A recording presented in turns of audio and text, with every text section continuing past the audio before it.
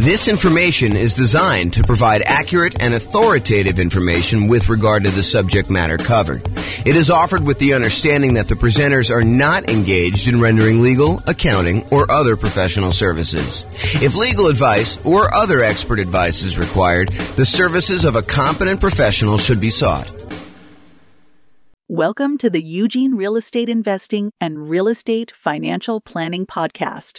Learn all about investing in real estate in Eugene, Oregon, with a combination of real estate financial planning and modeling with numbers specific to Eugene, plus syndicated, more generalized recordings of live and pre-recorded real estate investing classes, not all of them specific to Eugene. Be sure to stay tuned after the podcast for a message from our sponsors. Well, good afternoon and welcome, everyone. I am your host, James Orr, and I have a very special class for you today. This is a class where I get to introduce you to a brand new spreadsheet I've been making. I made a version of this, not in Excel. I made a version of it as like an infographic in PowerPoint, probably 6 months ago or so. And I finally got around to converting it to Excel, making some small modifications to it, and I am continuing to work on it. I'll give you a link to download the spreadsheet so that you guys can use it as well. But we're going to talk today about ways to speed up achieving financial independence. And I'm going to walk you through some of the thinking tools I have and some of the visual aids I have for figuring out how to improve the speed, how long it takes you to become financially independent, using whatever resources you have. So if you were normally on a path to get there in X number of years, the idea is how can we shorten that for you and get you there faster? And we'll talk about some things related to that, like increasing risk by improving speed, because sometimes it's a trade-off. And while I was preparing this class, I actually thought of a whole separate series of classes I'm going to do.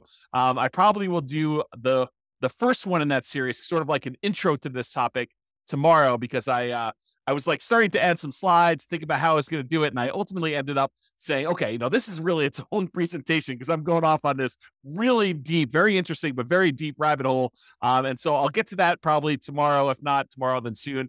And I will share with you some of my other thoughts on some other really cool new tools I'm making for that as well. But today we're going to talk about ways to speed up achieving financial independence, a new tool I created with this other spreadsheet, and we'll kind of jump right into it. So let's get into it right now. So first, what is financial independence? Financial independence is when you can, in quotes, safely live off of your investments. And when I give you that definition, you're like, okay, yeah, that seems reasonable to me. You're financially independent when you don't have to work anymore and you can safely live off of your investments, the investments that you have there. And yeah, that makes sense, but it doesn't really make sense because that is more of a generalized definition of like what it means to be financially independent. And it's not a mathematical definition of when are you financially independent? What is the math behind becoming exactly financially independent? So what I did is I came up with the math version of what is financial independence. And really what it is, it's when all of these things contribute enough money so that they cover your expenses or your desired amount of money that you want coming in. So financial independence is really when, one, the net positive cash flow from all of your rental properties, that's all the income from your rental properties, rent, and anything else you're collecting on the property, minus all of your expenses, including vacancy, the principal and interest part of your mortgage payment, taxes on your property, any private mortgage insurance payments you're making, especially if you bought a property as a nomad or a house hacker, any insurance payments you've got on that, any of the maintenance you need in order to maintain the property, and property management. So once you take all the income, you subtract out all those expenses, what's left over is your net positive cash flow from rental properties. And because I'm going to be talking about something else, I don't usually add this to this definition of financial independence, but because I'm going to show you it on another spreadsheet that I made, I will also tell you that this is also the section for business income.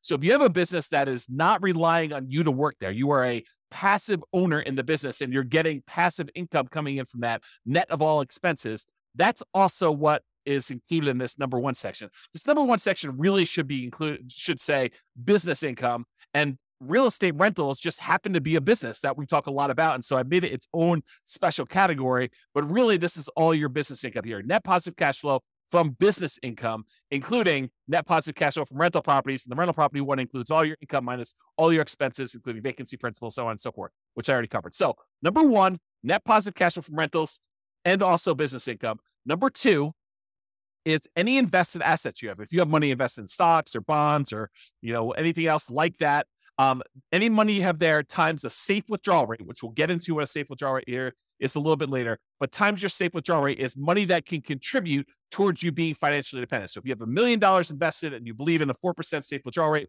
which I'll get to in a second here, that is $40,000 a year that you can then use to be considered financially independent. That contributes to the income to see if you qualify as being financially independent there. Okay. So that's number two. Number one was income from rental properties and the other business. Number two is invested assets times safe withdrawal rate. Number three is any passive income you have coming in from Social Security. Now, if you're trying to do this financial independence thing way before you can collect Social Security, you won't be able to rely on that until much later. But some of you are listening to this, you're like, hey, look, I'm going to collect Social Security in 5 years, or I'm already collecting Social Security. And so you can count that as part of the passive income that you've got coming in as to whether or not you are financially independent. So passive income from Social Security. Similarly, if you bought any annuities and you're able to collect on those annuities now, if you're getting any like monthly or yearly proceeds from your annuities, those can count towards you being financially independent. And then number five is passive income from pensions. So if you have a pension and or Social Security, then you can actually count the income you have a pension, income from your pension as part of being financially independent. So those are really the 5 areas of income we're counting. And if the sum of all 5 of those exceeds the amount of money you need to live on or the amount of money that you desire to have coming in, maybe it's not necessarily just live on, maybe it's live on plus you still want to continue saving for something, then you can count whatever money. If that exceeds the amount of money you need, then you are considered financially independent. That is a more mathematical definition, more than just when you can safely live off your investments, right? We want to know more about like when dollar amount wise, we actually are financially independent, not just like in this generic sense. And so that's why we define it that way. So how do we speed that up? How do we get there faster? I'm going to knock out the 3 kind of like really easy ones right up front: pensions, annuities, and Social Security. And then we'll dig into all the other details. But I want to just get these out of the way. So pensions. If you want to speed up your pension, just make sure that we maximize how much we're contributing to any pensions that we have with our job. So don't like skimp on the pension part of it. Don't say, I'm not going to contribute to that. And I'm going to cover some caveats here because sometimes choosing to invest in your pension at a lower yield, the lower return that you're getting on that is actually a mistake.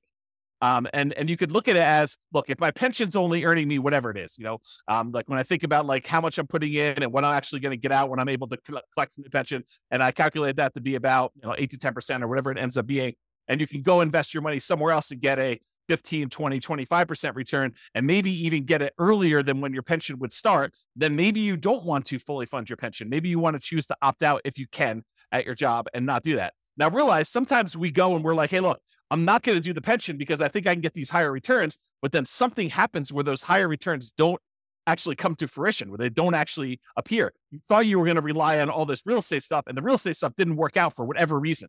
Now you don't have a pension because you stopped doing that. So you got to be careful that you're not trading off some speed with increased risk and then end up regretting it later because you didn't do some stuff that was sort of like your baseline safety net sort of stuff later. Okay. So pensions, that's number one. Annuities, we can buy, single premium immediate annuities, or you could do like, annuity payments over time and do that. If we have the cash, and if you want to do the single premium one, if that's going to get you over the edge, like let's say you've got, I don't know, whatever it is, $8,000 in money coming in from all of your other assets. And you're like, look, I'm about $2,000 short to having the $10,000 a month that I really need. And I have this big lump sum of cash sitting over here that I'm not doing much with.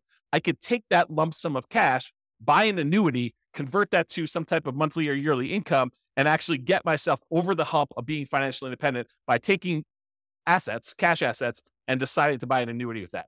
And if the return is good enough from those, you can choose to do that. That may be a way to speed things up. If you're unable to find another investment that's going to give you the cash flow you need, maybe the annuities would exceed your whatever you want to use for your safe withdrawal rate, your 4% safe withdrawal rate, or 3% safe withdrawal rate.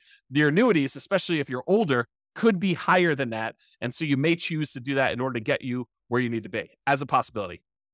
And finally, of the ones that we're going through really fast, Social Security. Make sure that if you are contributing to Social Security, that you are doing it and that you're going to be able to do that. Now, in some cases, you have some choice as to how much you earn or how much you contribute to Social Security. And I'll give you an example. It's not like for just employees. This is for like if you own a business and you're making a certain amount of money in your business, and you can decide how much of the income you want from your business to show up as wages, how much to pay yourself as a reasonable wage for the job that you're doing versus taking money out of the business as profit. Because with the ones where you're paying wages on it, you're usually having to pay a Social Security payment associated with that. The ones where you're taking as profit, you usually don't have to pay Social Security payment. At least that's my understanding. I'm not a tax expert. But you could choose to take a certain amount as wages and pay the Social Security versus taking more money as profit. So you could decide within a reasonable degree. You can't say, I'm taking no wages, I'm going to put all my money in profit. I think you'd get challenged from the IRS in that. And so you could decide to take how much you're going to take in wages as to how much you're contributing to Social Security. And if you wanted to, you could choose to maximize the Social Security benefit so that you get the most out of Social Security later on when you're able to collect on it. And you'd want to go do that math and see what makes sense for you in your particular situation. So be careful, though, that you don't deliberately minimize or avoid paying Social Security and then regret it later. Similarly, what we talked about with the pension discussion as well. Okay. So how do we speed up those pensions, annuities, Social Security? Really, it's just about contributing to those and making sure we're doing it. Okay. And I did mention this while we were talking about that, but I just wanted to point it out to you that the returns you're earning on pensions and annuities and Social Security might be lower than what you think you can get or what you actually can get in these other investments outside of those options as well. So while we may or may not while there may or may not be a somewhat reliable source of money returns later, focusing on the pensions, annuities, Social Security, they may not be high enough to improve your speed. And so you may choose not to invest in those, or you may choose to reduce your investment in those, or do sort of like a hybrid where you're only investing a certain amount, and then you're taking the larger proceeds of your money and you're investing it somewhere else. And we'll talk about that. So here's the new spreadsheet that I hinted at. I call it my financial independence, asset allocation, and cash flows engine. And really what it's about thinking about financial independence for you and how you're determining where you're investing your assets, and specifically how the cash flow engine works, where the money you're earning from your job and all your other investments, where are you taking that money that you're earning from those? And then where are you bringing it all the way back around to the front of the engine and putting it in as fuel for your investments to grow even more? And then you're getting more out on the other end, and then you're keeping going around and around, and you have this like engine, this cash flow engine, where you get investments, you buy the investments, you then get the investments to earn some type of return, you get money thrown off from those investments, and you take that money and you bring it back around to the beginning. And so this is a visual tool to help you understand where you're earning your money, where it's all coming from, what are the sources of all of it, and then what are you doing with that money once it comes out of the cash flow engine? What are you deciding to reinvest in? And if we know approximately what the returns are for different kind of like, I don't know, buckets, they're kind of like the dotted lines around certain areas. Do you know the returns you're earning from certain ones? We can choose to say, okay, I'm going to take the money I'm getting from these 3 or 4 or 5 sources, and I'm going to put them back into source number 4 or source number 6 or source number 8 or source number 9. And we could visually do that so you can understand it. This is a brand new spreadsheet. I'm sure there are errors in it because I just released it. I just made it and I've not tested it. It's not been brought out into the public. It's not been shared with anybody. And so you're welcome to go download it, but realize, depending on when you're listening to this, I'm recording this. I don't even have my watch up. October 24th, 25th, something like that, 2023. And so if you're going to watch this and you're relatively close to that date, realize it's going to be new. And the longer we get out from under it, probably longer we get away from my release date, the more likely I'll fix some of the errors, and we'll do that. Not saying that you won't find any, but there you go. So if you want to go download it, go to refp.info/FIAACFE. And that stands for Financial Independence, Asset Allocation, Cash Flow Engine. So refp.info, FIAACFE, and you can go download a copy of the spreadsheet and you can kind of use it, do your own numbers on it, and do that. But let me walk you through some of the ideas, and we're going to talk about how we can use this visualization in order to speed up you becoming financially independent. Okay. So speed up your job income. So this is one of the sources. I just did a blow up of the spreadsheet here. This is one of your sources from your job income. Shows that how much you're making from your job and then how much you're actually investing from your job. So you have saved to invest. Part of the money, in some cases, you have a company match where the company says to you, look, if you invest, 1 or 2% of your income, we will match that dollar for dollar. So if you invest 1%, we will automatically add add 1% to it. And so you'll end up investing 2% total, 1% provided by you, 1% from a company match. And so you want to try to maximize that if you can and do the company match part. Sometimes you'll take money outside of that company match. Just that company may say, look, we're only willing to go up to 3% with that. So you do your 3%, investment. Your company matches it 3% as an example. And then any additional money, 2% more or 5% more, or whatever you're investing from your job, you want to go and take that money. And that is the no match, the money that you're investing from your job that is not matched by the company to do that. And then any money here you're putting in Social Security, you can kind of just keep track of that mentally for yourself. So how do you speed up the job income? Well, increase your job income. Like decide to earn more, get a job where they do a match or don't do a match, or do one where they do a match, or they have some type of stock options or something like that. Not just your regular job either. I'm also talking about a side hustle or two. For example, maybe you decide to go and do house hacking, where you go and you buy a property where you could rent out part of the property while you're living in it. As another example for doing that. Or maybe you decide to start a business part-time in order to generate more income coming in, and you do that. So not just your regular job, maybe other jobs as well. If you're really trying to speed things up, that is a possibility for you. If you're trying to speed things up using job income, make sure you maximize that company match so that you get some money. Although there are some weird things. I didn't plan on going into a lot of detail on this, but sometimes your company match requires that you put money into certain type of accounts where you may not be able to access them until much later. And so realize that if you're trying to speed things up and become financially independent, maximizing money in your company match may be money that you can't use right away. And so you'll sort of have to keep that off in the distance until you're able to qualify for it at age 65 or whatever it is that the rules are for you. So you want to increase your company match or maximize your company match. You may want to increase any money that you're investing on your own outside the company match.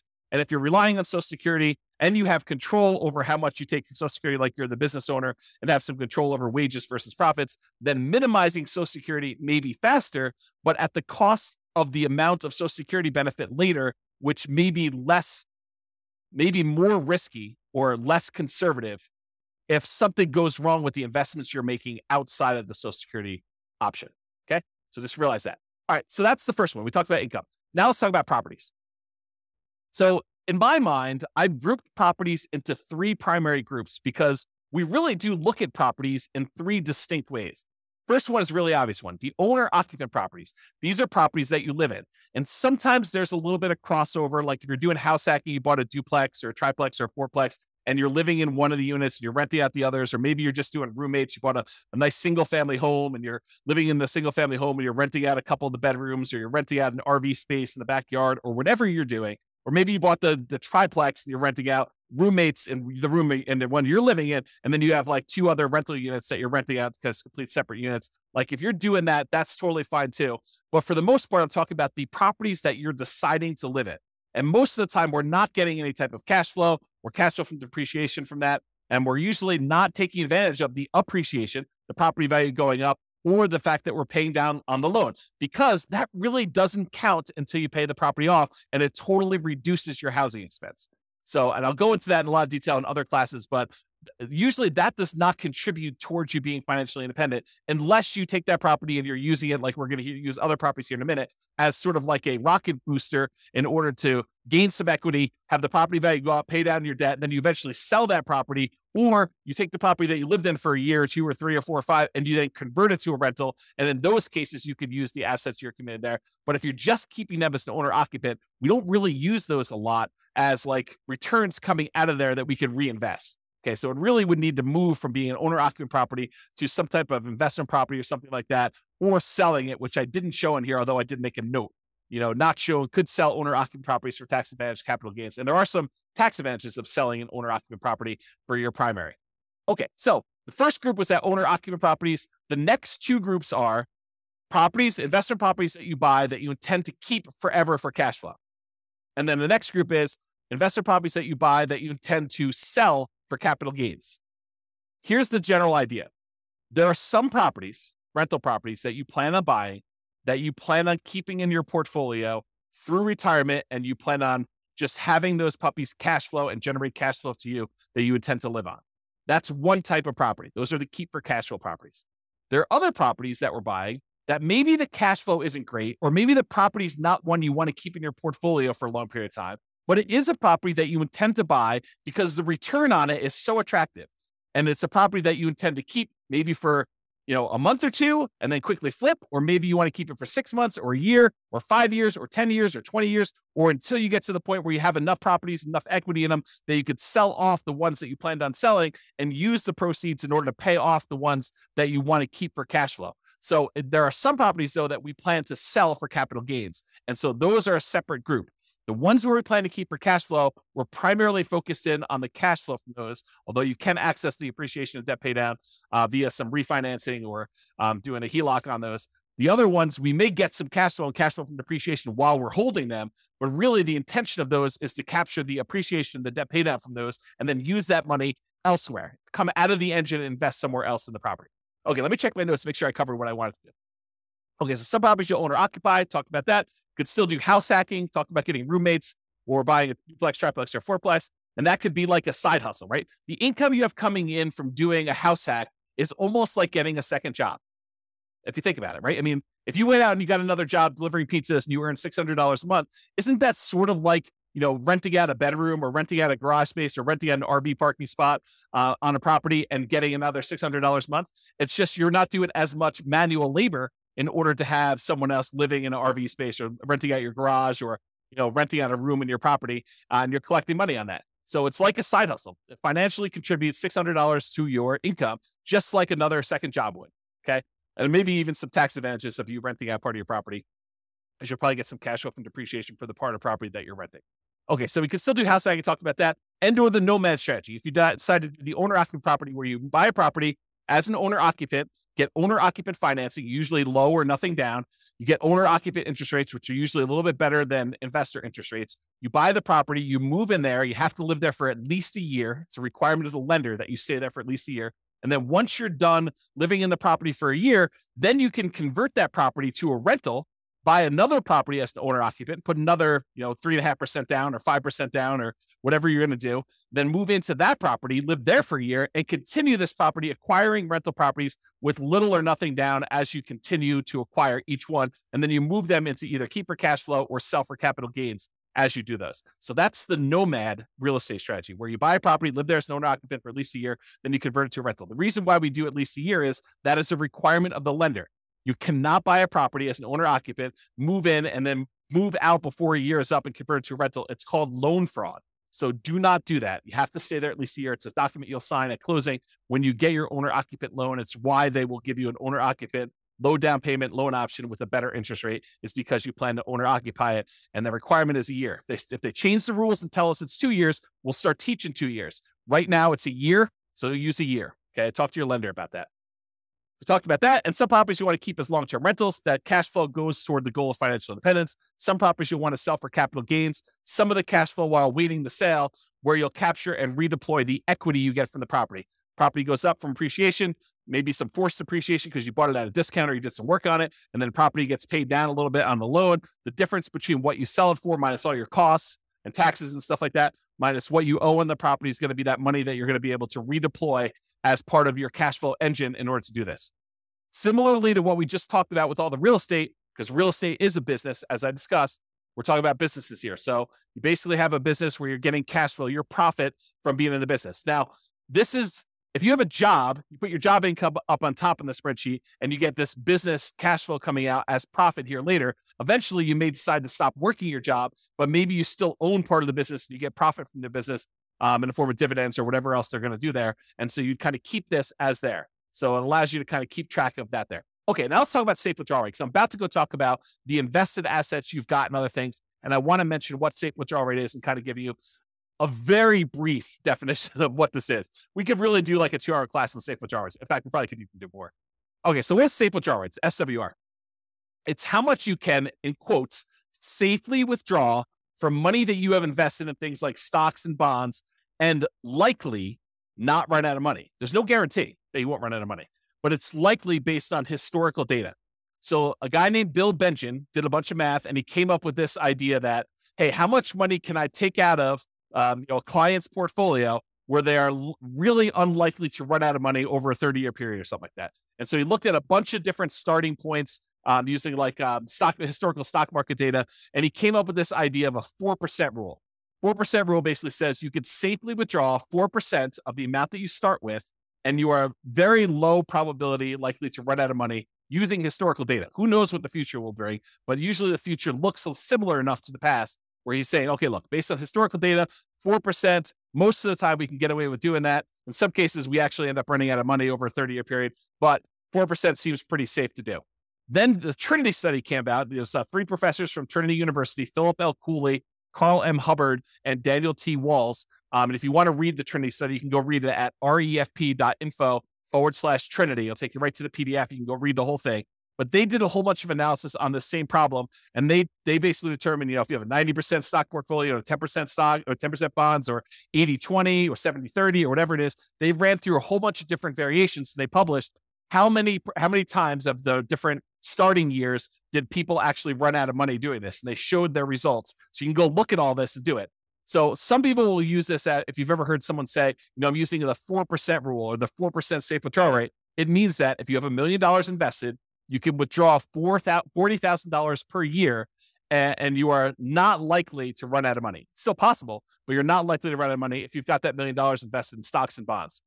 In the simplest version of this, and there's lots of variations, lots of discussions about it, but in the simplest version, the $40,000 a year increases by inflation each year. So it's $40,000 year one. The next year might be, $40,000 plus 3% or something like that. And so you can go look at those numbers and see over time. Now, to be crystal clear, this explicitly excludes all real estate and business equity. So you can't say, I've got $2 million worth of real estate equity and I'm cash flowing $2,000 a month from that. And then go over here on the other side and say, well, then I have $2 million of real estate equity and $1 million in stocks and bonds. And so I've really got $3 million that I could use with a 4% safe withdrawal rate. That is not the case. That is definitely not true. You can only use the $1 million you have invested in stocks and bonds with this safe withdrawal rate idea. You cannot use the real estate equity as well. It's like double dipping. You're already getting a return on that $2 million of real estate equity. That's the cash flow that you're getting on the rental properties, as an example. Okay. So you cannot use real estate equity as like part of your safe withdrawal rate. If you liquidate the properties, you sell them, you pay the taxes on them, you pay any expenses of doing the transactions, closing costs and all that other stuff. You could take the money and then invest in stocks and bonds or whatever else you want to do, and then use your safe withdrawal rate with that. But that's not what we're talking about here. Okay. We're really talking about money you've got invested in stocks and bonds, not the equity in your properties. Okay. Now that I explained safe withdrawal rate, now we're looking at the three different types of accounts you have where you have assets invested in them. And these are usually things like stocks and bonds times whatever your safe withdrawal rate. So there's money that you could have in a taxable account. And a taxable account is money that you pay taxes in order to get the money. It's like from your job. And then you're going to pay taxes on any gains you have from those investments. So you pay taxes when you earn the money. Then this is an after-tax investment. And then once the money gains stuff, goes up in value or it's throwing off dividends or whatever, then you're paying taxes on that as you go. That's what your taxable account money is. For example, investing money you earn and pay tax on already in a brokerage account. So you go decide you're going to go invest, you're going to trade options, you're going to do whatever you're going to do there. That is money that you most of the time be doing in some type of taxable account, taxable brokerage account. There's another type of account called a tax deferred account. You can have assets in these tax deferred accounts. It's money you invested before paying taxes on it, but you need to pay taxes on it when you withdraw it.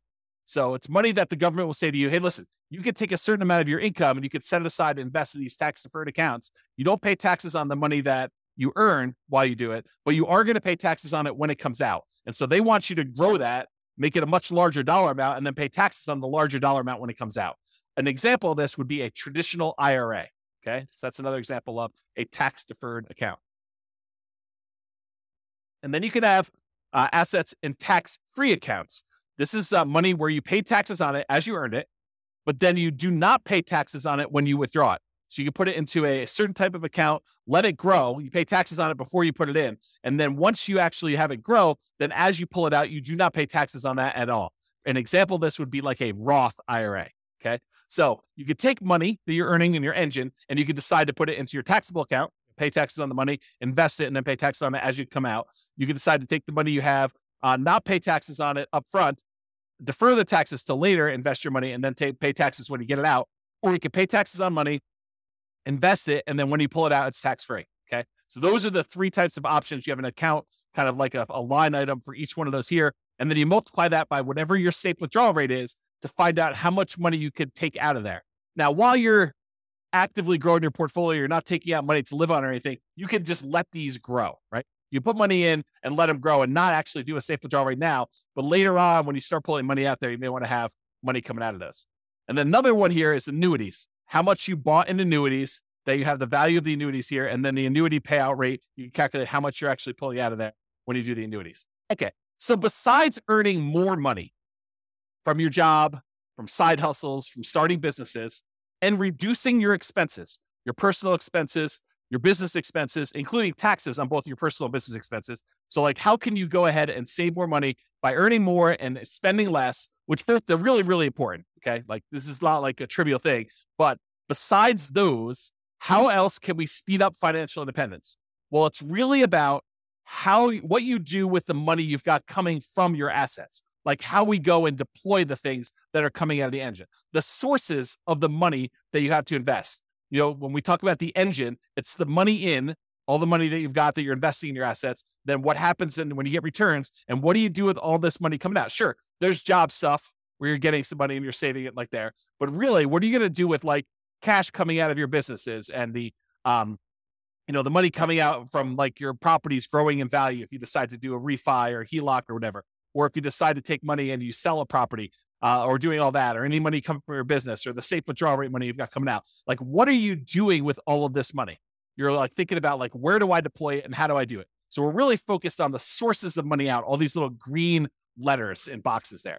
So let's talk about the money to invest. What do we do with this money to speed up financial independence? And these are all the different things that we have money coming from. So the job, you've got some money coming in when the company matches your money, the money that you're saving that the company does not match, any of the cash flow properties that you own. You could decide to collect money now in the form of cash flow and then cash flow from depreciation. If you decide to pull money out of those properties, you're primarily keeping for cash flow, like you do a cash out refi or you do a HELOC. And then if you have properties that you're keeping primarily to sell for capital gains, you might get a little bit of cash now in the form of cash flow and cash flow from depreciation. But then if you sell the property, there are certain proceeds you can get where you pay the taxes on it and you can invest in whatever you want. Or you could decide to defer your taxes, do a 1031 exchange, and then reinvest that money in more rental properties, like kind investments. So you could do that. Or if you decide instead of selling the property right away, you can access the equity you have in those properties with a loan temporarily and do a cash out refinance or HELOC, just like we did with the ones where we were keeping for cash flow. And then any business income you've got there, you can use the cash flow from owner profits. Then these invested assets times your safe withdrawal rate. We've got the tax withdrawals, tax deferred withdrawals, and then tax-free withdrawals from those three different sources, your annuities, your Social Security, and your pension. So those are the different sources of money to invest that we've got there. So what do we invest in? Like, we take all this money out from all those different sources, and like, how do we go and speed things up, and what do we reinvest in? And part of it is this choice. It's the choice of, okay, we've got all these sources of money that we just went over. Where are we going to put that? How do we improve it? And part of that is taking all this money out that we see. Some of them you're going to be deferring for later. Like, you're not going to be necessarily taking money out of, the tax withdrawal account or whatever, unless you're going to say, hey, I'm saving up money in this until I get to $100,000, and I'm taking $100,000 and I'm going to use that as down payment in order to buy a property. So you may be doing stuff like that, but sometimes it's like you're holding for a little while until your engine grows and the return grows in that. Then you're going to take money from there and you're going to move it up somewhere else. Okay. So what are we going to reinvest in? Well, here are the options, right? I've tried to simplify it down and say, these are really the choices we're looking at. Number one, we can invest in more owner-occupant properties. We could either put up money for down payments and buy another owner-occupant property. Maybe we sell one, use some of the proceeds and reinvest in that. Or maybe we sell one, take some of the money, buy an investment property, take less of the proceeds and go buy an owner-occupant property. But we take some and we use it for down payments to buy an owner-occupant property. Or we could pay down on mortgages and earn a return from having less that we owe on the property. So if we have an 8% mortgage, which is what they are about the time that I'm recording this, you could take money, from something else you've got on the other side and reinvest it by paying down an 8% mortgage. What do you earn as a return by paying down an 8% mortgage? It's not a trick question. 8%. That's exactly right. So if you're going to go have a loan, you're going to pay it down. What you get as a return is the interest rate. So if you've got a 2.25% mortgage on a property because you got a really good mortgage, 5 years ago or 3 years ago, do you want to go take money that you could invest in stocks or bonds or CDs or more investment in real estate or anything else and pay off a 2.25% mortgage and earn 2.25% on that money? There are some cases where you might want to do that, but for the most part, you probably do not want to. You probably want to take that money and invest in something that's going to get you a higher return. But if you've got a mortgage that's at 8%, might not be the worst thing to do with all of your money, right? Like not to take all of it, but some of your money, take it and invest in something like that. Okay. So owner-occupied properties, you can either use it more for down payments to buy more of those, or you can pay down loans on your owner-occupied properties to do that. The other thing is you can keep for cash flow properties, the properties that you would tend to keep for cash flow, you could use for down payments to buy more properties that you intend to keep forever and cash flow them into retirement. Or you could either use down payments for that, or you could pay down mortgages on those. And then finally, for the property group, you could sell for the properties that are sell for capital gains, the ones that you intend to sell at some point in the future, like get a really good return early on. And then as your equity builds up, you want to sell that thing off, take the equity, redeploy it into something that's going to get a higher return, which we'll talk about here in a moment. But you could use that for down payments in those, or you could pay down the mortgages. So really it's the three different property types. We can use down payments, or we could pay down the mortgages. Those are the two primary things. No, I guess there's something else I didn't add in here, which I probably should add to the spreadsheet, because there are things that you can do in order to invest in, and that is improve the property. You could go and improve the property and make your cash flow better. So it's really not paying down the loans. It's really not a down payment, but it's improved property. So yeah, we could go ahead and add that. Maybe I'll make a note. See, teach a new class with a new spreadsheet, you get to add new things. Improve property. So hopefully I'll remember to go look at this sheet of paper and I'll add that to the list. Okay, so those are really the things you do to properties. Or you could do your businesses. You could do down payments, you could do pay down loans, or you can also probably improve your business. I should add that as well too. Maybe make a note, improve business. And then buy assets. You could go take money and invest it in your taxable account. If you qualify for, like from an income standpoint, you could use it in your tax deferred account, or you could invest in a tax-free account. There's some qualifications and limitations for doing the tax deferred and tax-free. So just realize that you might be limited in what you can do that. Or finally, you could buy annuities. But that's really all we're talking about. These are all the choices we have of the money that we've coming out from our job and all these other investments we have. We could take that money and what are we really going to do? We're going to put it back at the beginning and we're going to reinvest in something. And now what we want to look at is what are the returns we're earning on all of these and then make a decision. And I'm not going to go into returns today because we cover that in a lot of other classes. But maybe I will do a separate class where I just bring all the returns in and I just do a summary class looking at the returns you can earn from different things we've got going on here. But part of this decision-making process, how do you speed things up, is being smart about where you're taking money from in your engine and what you're putting it into to make sure that the returns you're earning on those make sense for you for getting you where you want to be. Okay, so now that we talked about really like the engine and how it all works, let's now look at the three primary groups for how we can speed this up. Number one, we can increase savings. Number two, we can increase the returns. And number three, we can reallocate assets. So increase savings. Increase your income or all the other job type stuff you've got there, side hustles, whatever you've got going there.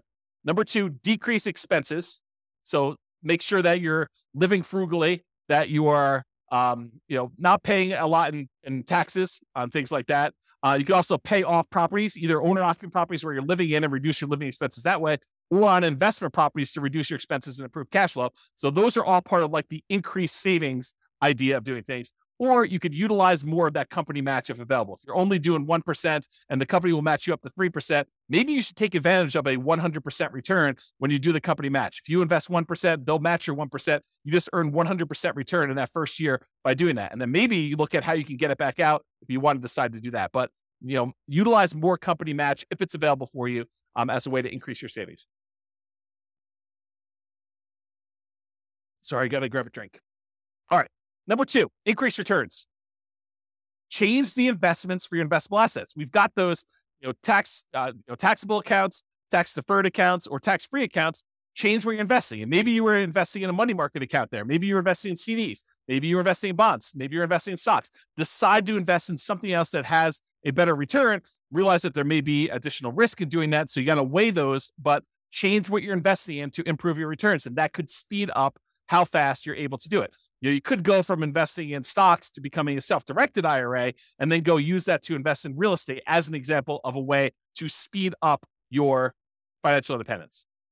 Number two, the second part of this, number two part of increased returns, improve cash flow. There's no way I can go through all the improved cash flow. I've got entire courses on how to go do this. Go check out the Cash Flow Inferno classes where we talk about this. It's as of right now, at least you can access it for free. It's a bonus. refp.info/CFI, Cash Flow Inferno, CFI, refp.info, CFI. And in there, we have the 88 strategies for improving cash flow on rental properties. It's all part of like my concepts of the lowest monthly payment guarantee, how to minimize all the expenses when you're buying properties, both owner-occupant and rental properties, and then the maximum cash flow guarantee, all the different ways and strategies we have to improve cash flow and income you're earning on those rental properties that you have, and combine both those together. And it means that you're going to maximize and improve your cash flow. Do that to make sure that you're getting the most cash flow that you can to speed up this process and to be financially independent sooner. Another way to increase returns is find better deals. And I've kind of broken it down into two primary areas. Number one, for the properties that you plan to keep for cash flow, look for better cash flowing properties. Maybe that means going to another market. Maybe that means being really patient. Maybe that means making very aggressive offers, whatever it means. Or maybe it means changing your strategy.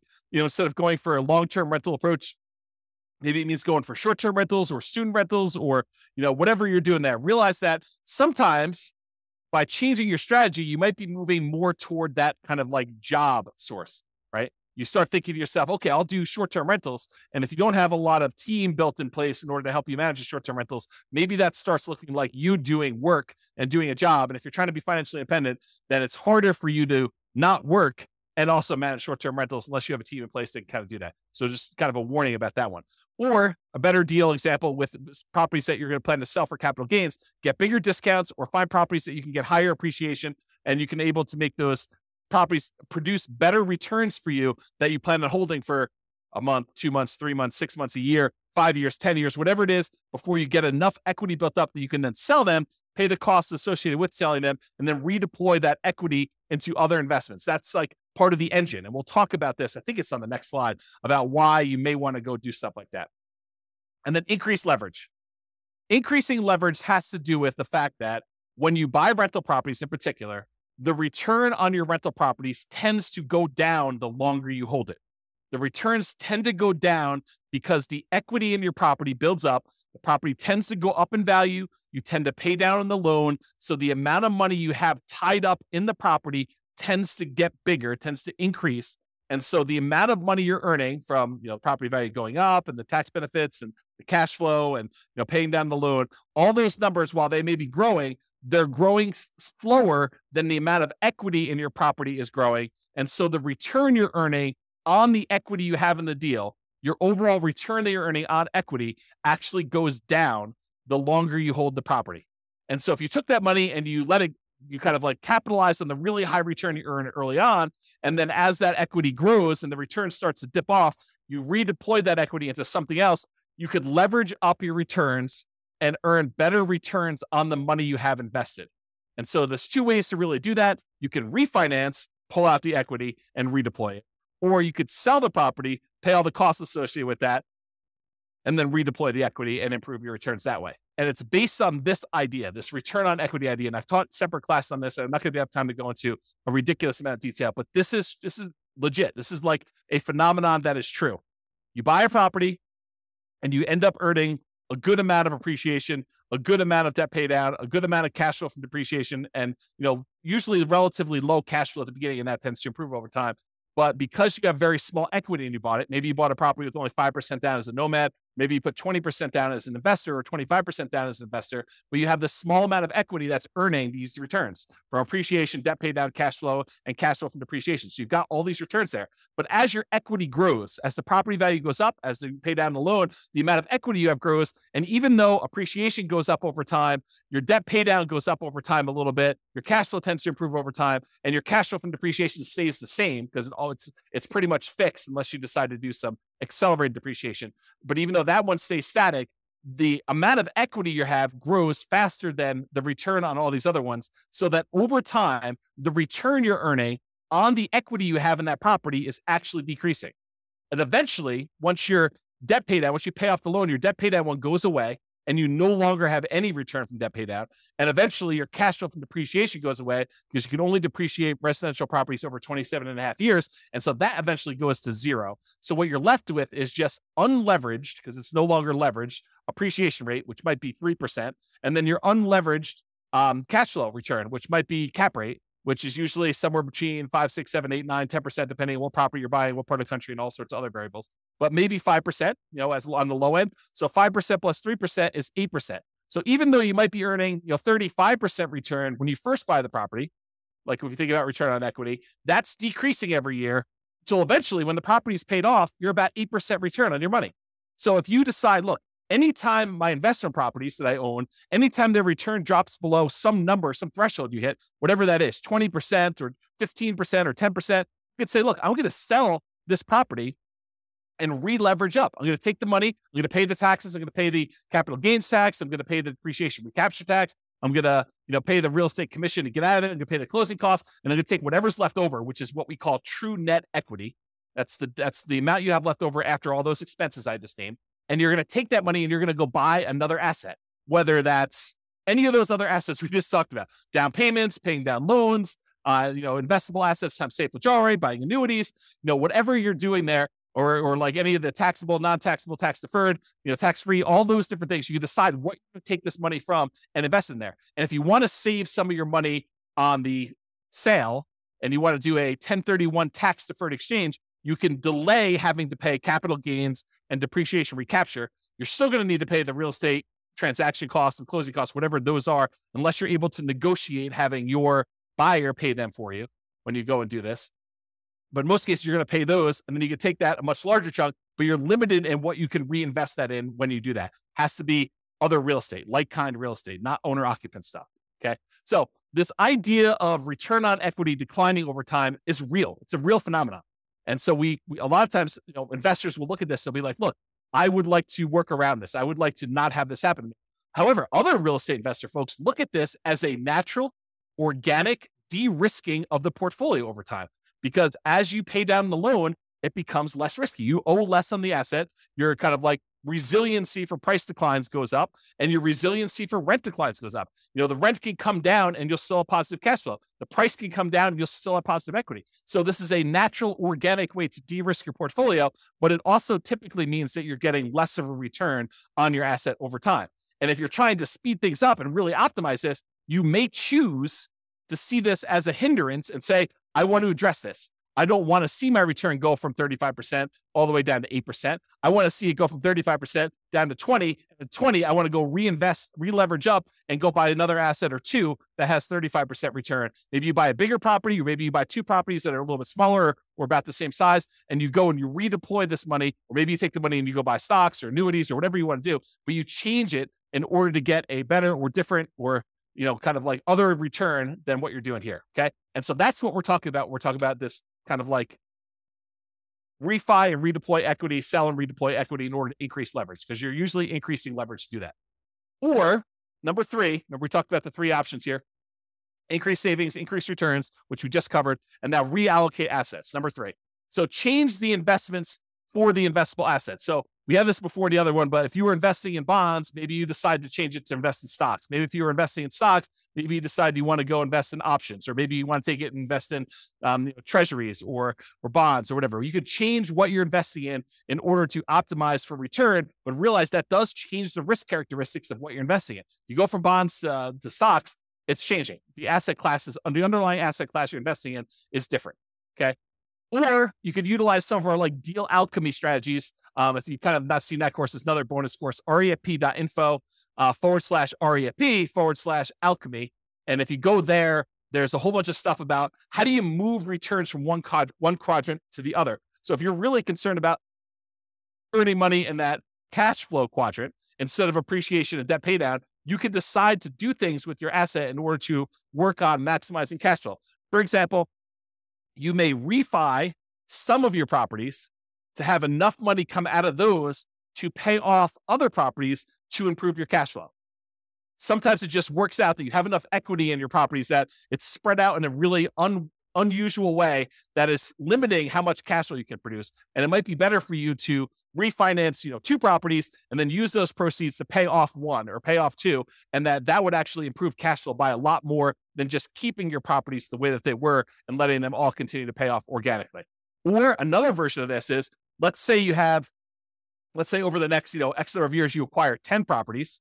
And then once you have the 10 properties, you wait until you get to the point where you could sell off 5 of them and then pay off, use the proceeds from selling off 5 of them to pay off completely the loans on the other 5.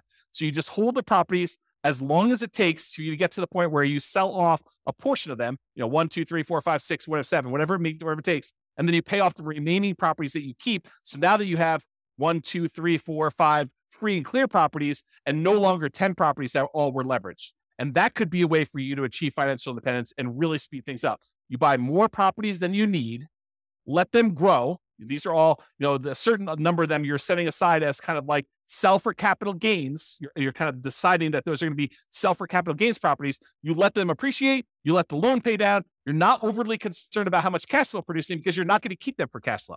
You're really looking at what's the overall return I'm getting. If it's getting a 30% or 40% or 50% return, especially early on before that return on equity curve drops off, then once you get to the point where those things have grown enough, then you go and you sell those, you take the proceeds and you use it to pay off properties that you plan to keep in your portfolio forever. Or maybe you have the 10 rental properties that you let grow for a period of time. You sell off all of them, and then you invest in stocks or bonds and use the safe withdrawal rate. Or you sell off all of them and you buy annuities, or whatever your strategy is. These could all be different variations on ways to speed things up, because you could be maximizing the return you're getting on equity. You're buying these properties and really taking advantage of this very high return you see on leveraged real estate early on. There's some risk associated with that, putting 20% down or 5% down in the property. There's definitely risk of having leveraged real estate, but you take advantage of these high returns you have. Then once the return starts tapering off and getting more reasonable, getting lower to kind of what a, comparable returns might be in the stock market or the bond market or whatever it is, then you can go take this money and you could redeploy it into something that you get better or different types of returns depending on what you're looking for at the time. And so those are the two ideas: refi them to pay off some properties or business, or sell them to pay off some properties or business to do that, or invest in something else. You'll use the refi or the sale to invest in whatever assets. If we go back to our engine, it's really like taking money out of these ones where you sell, and you either pay taxes on it or you do 1031 exchange, depending on what you're doing here. In most cases, you're probably going to be paying taxes. Then you're taking this money and you're using it on the spreadsheet in order to reinvest in something else, whether that's paying off loans, improving the property, paying off a business, or buying a business, or whatever you plan on doing, investing in taxable stuff, buying annuities, but it's taking that money and using it there. And that's what we're trying to do visually. Okay. Risk versus speed. So often I would say, increasing speed results in increasing risk. So because we re-leveraged up, or because we are seeking these higher returns, sometimes we're doing that and we're increasing our risk. For example, increasing leverage on your properties to improve your return on equity almost always increases risk. Right? If you go re-leverage up, you take these assets, you take one property that's the equity is kind of growing, you take that, you sell it, and you take that and you buy 2 more properties or a bigger property where you only put 20% down or 25% down when you had 50% of equity, you're likely increasing risk. And I've got a whole series of classes coming on this. We're going to use expected value to really drill down and understand how you could still have a better expected value.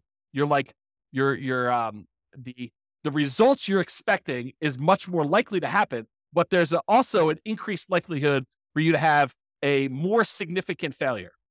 That's what we're going to look at when we talk about expected value. That's a totally different class. That was the class I told you I didn't have time to teach, but I'm going to teach another version of it. Okay. So for example, increasing leverage, talked about this, always increase. Many real estate investors will choose to de-risk the closer they get to their FIRE date, the financial independence retire early date.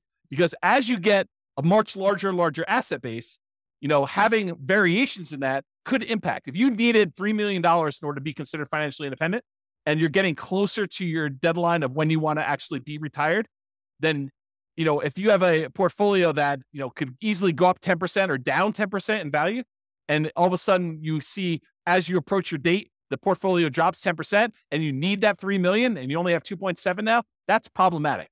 And so the closer you get to the date where you actually want to be financially independent and stop working, the less risky you want it to be, unless you're way above it, right? Unless you're like, okay, I need 3 million, I'm at 7 million. I don't need to de-risk that much at that point.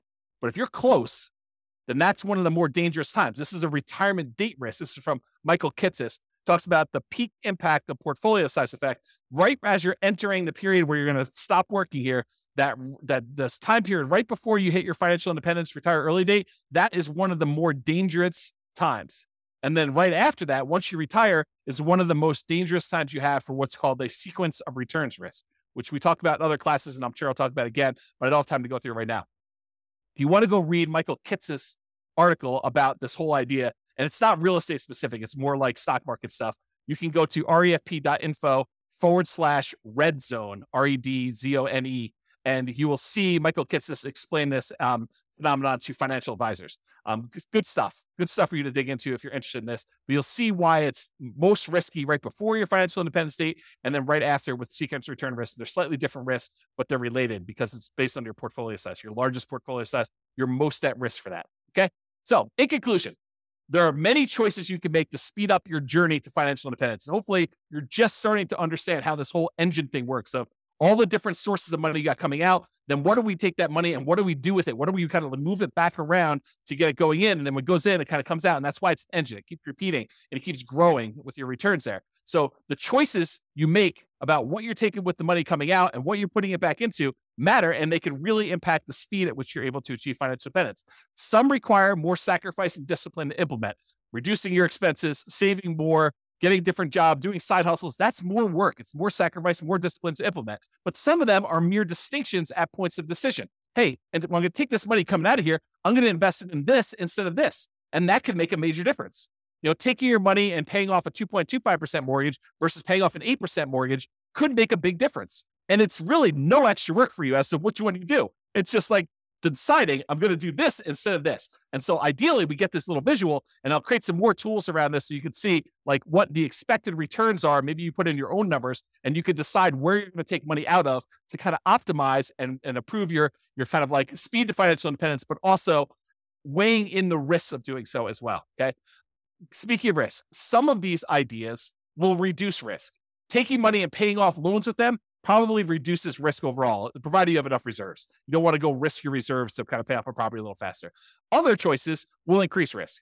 Selling off properties and then re-leveraging up and only putting 5% down or 15% down or 20% down or 25% down when you had 50, 70% of equity in your property before that, that's going to increase risk for you. You're going to actually have like a significant uptick in a lot of the different ways that we measure risk. For real estate investors, the decline you see from return on equity is a legit phenomenon. It does happen. So be aware that most of the time when you buy a real estate investment, the best return you're getting is really early on when you're most leveraged. Okay. Even if it's not the best cash flow. And organically over time, what tends to happen is your cash flow improves, but all of your other returns drop off.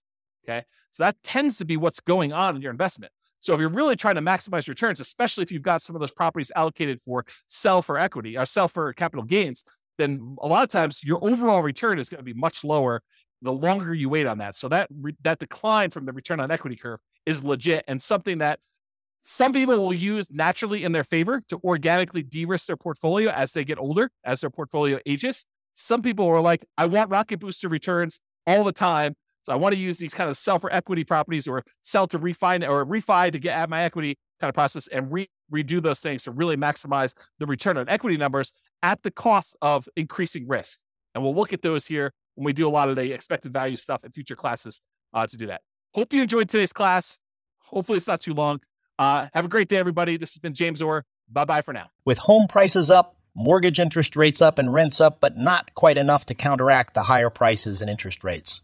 Cash flow on rental properties in Eugene is harder than ever. Book a call with the Real Estate Financial Planner to apply our proprietary 88 strategies to improve cash flow on your rentals. See the show notes for a link to schedule your call and improve your cash flow today.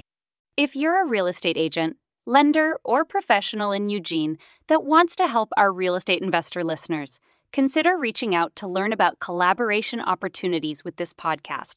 We'd love to add more value to our listeners by having you assist our investors buy, sell, and finance their real estate investments. See the show notes to schedule a call to discuss collaboration opportunities.